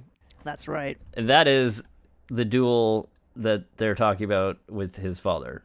And I'm sure he would have... How his father died in a duel. Would have exceeded quite well in this profession. Yes. Had he not been killed in a duel. So not only... So there are 36 zoom shots in... So how did you count that? I have more information, actually. Okay. But let me just say I didn't. Okay, good. Somebody did it for me. Thank God. I would like to thank Jeffrey Scott Bernstein for putting together a very interesting rundown Thank you, of Jeff. all of this in a PDF that I will send you now. Actually, don't look at it because then you will see all the numbers on my website. Okay, so 36 zooms in the total of Barry Lyndon, right? Right, 36 total. Would you say there are more zoom outs or zoom ins? I'm gonna go. And I should also say it's also interesting. Another interesting thing about the zooms in this movie is how deep they are. So how the distance that they crop, he used a 10-to-1 zoom lens on this. Oh wow, holy fuck. Which means that you essentially are going from an eyeball to a big fucking field. You can see the whole person and everything and people around them too. Yeah, that's insane. 10-to-1. So you can see in the beginning where they're loading the pistol, I believe. Yeah. And it zooms all the way out from that into the duel happening. That's awesome. Do you think there are more zoom ins or zoom outs? I think there's more zoom outs. There are, in fact, more zoom outs. Is that what I said? Yeah. Yes, you are correct. There are 25 zoom outs. So most of them are zoom outs. 25 zoom outs and 11 zoom ins. Zoom outs are more complementary? Contemplative? Contemplatory. Contemplative? Contemplatory. I don't know. Contemplative? I don't know. Anyway, yes. The advantage of the zoom out is that you direct somebody's attention to something first, and then you show them the context. Yeah, that is a more effective, I think, tool. It's sort of better for storytelling because you start somewhere and then you start with some information and then you reveal more information, right? As opposed to revealing all the information all at once and then focusing on something. Yeah, definitely seems like a more more effective tool. Commonly effective. Yes. So we also have it separated by part. There are 2 parts to the movie, part right? 1 and part 2. Okay. Do you think there are more zooms in part 1 or part 2? I think there's more zooms in part 2. You're right. There are 20 zooms in part 2 and 16 in part 1. That's okay, that's not... It's pretty close, but... It's pretty close. It's pretty even. It's pretty even. But, how many zoom ins do you think there are in part 1? Okay, so part 1 was 16. How many of those? And there were how many zoom ins total? 6? Zoom ins 11. 11. 11 zoom ins in the whole 11 movie. zoom ins in the whole movie. I'm going to say 7 of them were in the first part. 5 of them were in the first part. No. So naturally 6 of them would be in the second part. 6 in the second part. Yeah, so there are also 11 zoom outs in the first part and 14 zoom outs in the second part. So you might think, okay, Part 2 is the more zoom-heavy part, right? So it seems. So it would seem. So however, would seem. Part 2 is shorter than Part 1. Oh. So there's even so it's actually even denser with zooms. Exactly. It's almost like 20 minutes shorter, isn't it? Exactly. So the first part is 102 minutes. This is by my count. The first part I counted to be 102 minutes long, and the second part is 83 minutes long. Okay. This includes title sequences and credits. Right. So, 20 over 83 is 0.24 zooms per minute in Part 2. In Part 2. 0.24 zooms per minute. So how many zooms per minute in Part 1? Okay. Easy. 16 over 102. 0.15. 0.15 zooms per minute. 0.1568. 0.157, let's say. Let's call it 0.157. 0.157 zooms per minute in Part 1. Yes. Yes, and 0.24 zooms per minute in Part 2. Tell me more. We have it broken down whether or not the zoom is in an interior location or an exterior location. It just gets better and better. Holy shit. Okay. So, do you think the zooms happen more inside or outside? Outside, for sure. Yeah, I think that should be clear. Especially because the zoom out and you're revealing more information. There's only so much information you can reveal. You can only zoom inside out so room far without showing lights and shit like that you don't want to see. So, there are 27 zooms in exterior locations. Yeah. And 9 zooms in interior locations. 9 in interior locations. I can't think of one interior zoom off the top of my head. When Lady Lyndon is sitting with Lord Bullington and the kid. Yeah. And she has her big poofy hair. Yeah, and that's when they're saying that Barry Lyndon wants her to just be a piece of the furniture or something. Exactly, yeah. Oh, and there's also the scene where Lady Lyndon's in the bathtub. Yeah, well, a lot of her sitting and staring vacantly.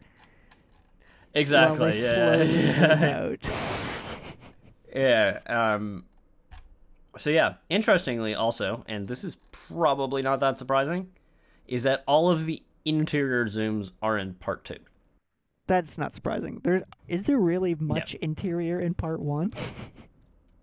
I guess there's the scenes with the candlelight. There's the scenes with the Chevalier. Is that Part 1? Oh, yeah. That's right. That is in Part 1, yeah. I always think of that as Part 2, but yeah, totally. Yeah. By the time he gets to the Chevalier, there's more inside. Yeah. Also, there's the scene where there's the scene at his uncle's house where he throws the drink in. Where he throws the drink at fucking John Quinn. Yep. Yeah. Plenty of shit. So that is zooms, man. Yeah. Lots in this movie. 37. Lots of deep zooms. 37 of them. Lots of... I can't think of another film that uses so many. It was definitely something I noticed. I should have said that at the top of this segment, that there was a lot of zooms. Yeah. And an interesting thing is, that Stanley would not have used a zoom lens unless he intended to zoom with it. That's a good point. The reason for that being that zoom lenses are generally of an inferior optical quality. Right. You got to sacrifice for that distance. Exactly. And we know that Stanley would not stand for sacrificing optical quality. When you saw that his projectionist's letter? You saw that projectionist letter, exactly. He's all about the optical quality. All about the quality. Optical quality. So, I mean, there is much more that you could talk about the cinematography for this movie. It's probably the most important part of this movie. It's probably the most important part of lots of Stanley's movies. Yeah. It's... what can you say? Honestly, what can you say? The cinematography is what makes this movie. Or how did they shoot it? It knocks it out of the park. Yeah. From the fucking the lines painted on the screen. Yeah. To the zooming, there's just so much cool shit going on here. And the lighting, fuck me, like. Oh, did you want to know which scene the light is in? Oh, yes. That you can see in the shot. Yes, which scene? Okay, I believe that it is in the scene where he's at the restaurant, and the dude like is. Oh yeah, the Lord, and he like that really sad scene. He gives him the cold shoulder because he's like. He's like, I will write to you if that is satisfactory. Yeah, no, we're not. You've been the Lord's way of saying "fuck you, get away from me." Yeah. So it's been a long road. It's been a long road. We have spent significantly more time on this movie than the already really long movie. Than the movie itself, yeah. And we could spend some. Which, to be honest, we do for most movies, actually, now that I think about it. But yeah, so it's true. There must be, that could be a fun Cinemetrics. There might be a ratio to like how long our episodes are versus. Actually, I wonder, is there any movie we've talked shorter about than the length of the movie? I don't think so. Okay, I'm gonna look into that. That's because that's something pretty easy to find out. Okay. Anyway, continuing. But that being said, final thoughts. Well, yeah, it's the time where we've finally, after 3 episodes, gotta give our absolutely final thoughts on this film. I think our thoughts about Stanley have bled through. We're clearly fans of his work, questionable on his some of his behaviors are clearly questionable, but we're fans of his work. But do you want to go on and give us some of your final thoughts on this film? On this film, I don't know. It's great, man. It's really good. 6 hours and sum it up, but yeah, it's great, man. It's obviously a movie that warrants talking 6 hours about. Yeah, and we could talk a lot more. And that's the thing, is we missed a lot. That's the thing. There's even so much more. Yeah, like I feel like we missed stuff. I feel like. Yeah. Anyway, but like there's can't cry over spilt milk. But like, yeah. The thing is, like, I kind of started doing this, and I was kind of thinking, like, this is kind of the black sheep of his filmography. Yeah. But I've now decided that that's not the case. Oh, really? Yeah. And what changed your opinion? Doing more research, actually. And what have I decided is now the black sheep of his filmography? That is Full Metal Jacket. I was kind of under the impression. I guess I wasn't under that impression. Well, a lot of people have seen the first half of Full Metal Jacket. What do you mean by that? It's got a really memorable first half. And less memorable. Mostly because of Lee Ermey. But we're not talking about that movie. No, we're not talking about Full Metal Jacket. This is our final thoughts on Barry Lyndon. Barry Lyndon. Maybe we will talk about Full Metal Jacket one day, but not yet. I agree. I think my first thoughts, my initial thoughts, I kind of saw this film as like a bit of an outlier in a lot of ways. Although it is an outlier in the sense that, according to Stanley, this is the only film that was not economical for the studio. I mean, I guess we didn't really even get into that. It wasn't that successful. It was success. It made its money back, but it didn't quite get the ratio that his previous films had. And it was big in continental Europe. Yeah. Not the UK, I don't think. It was very big. Yeah, or the US. It wasn't big in the US or the UK. Yeah. But yeah, to really sum it up, it's one of the most beautiful films I've ever seen. Really, yeah. the technical details that we just covered are like some of the most fascinating I've ever looked into. And just his filmmaking process is just unbelievably fascinating. And it was a lot of fun looking into this film and like, how they overcame the lighting issues and how they, did all this stuff. Just everything about it, really. And I mean, half the things they've... Every like minute on film has like hours of, discussion. Shit. Yeah, exactly. Hours of things you can talk about. And hours of work went into it, Exactly. Like every scene. Like there's a story behind every foot of film. Yeah. And okay, so there was actually one Cinemetrics things I wanted to have in here, but I couldn't find the number. Oh, bummer. What was that? And I wanted to calculate the shooting ratio for this film. I wanted to see how much film they ran through the cameras versus how much was used. How do you even find numbers for that? Well, because Stanley kept track of it. Well, no, every filmmaker would have obviously had to keep track of it because it's a budgetary thing, right? Right. You got to pay for film. But yeah, specifically, I was able to find the information for A Clockwork Orange. Okay, but that's not this movie. But yeah, so that's that. Any more final thoughts that you have? That's our takes.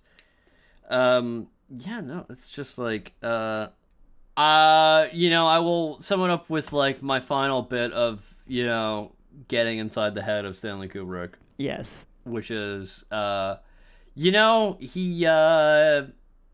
he might have done some weird things.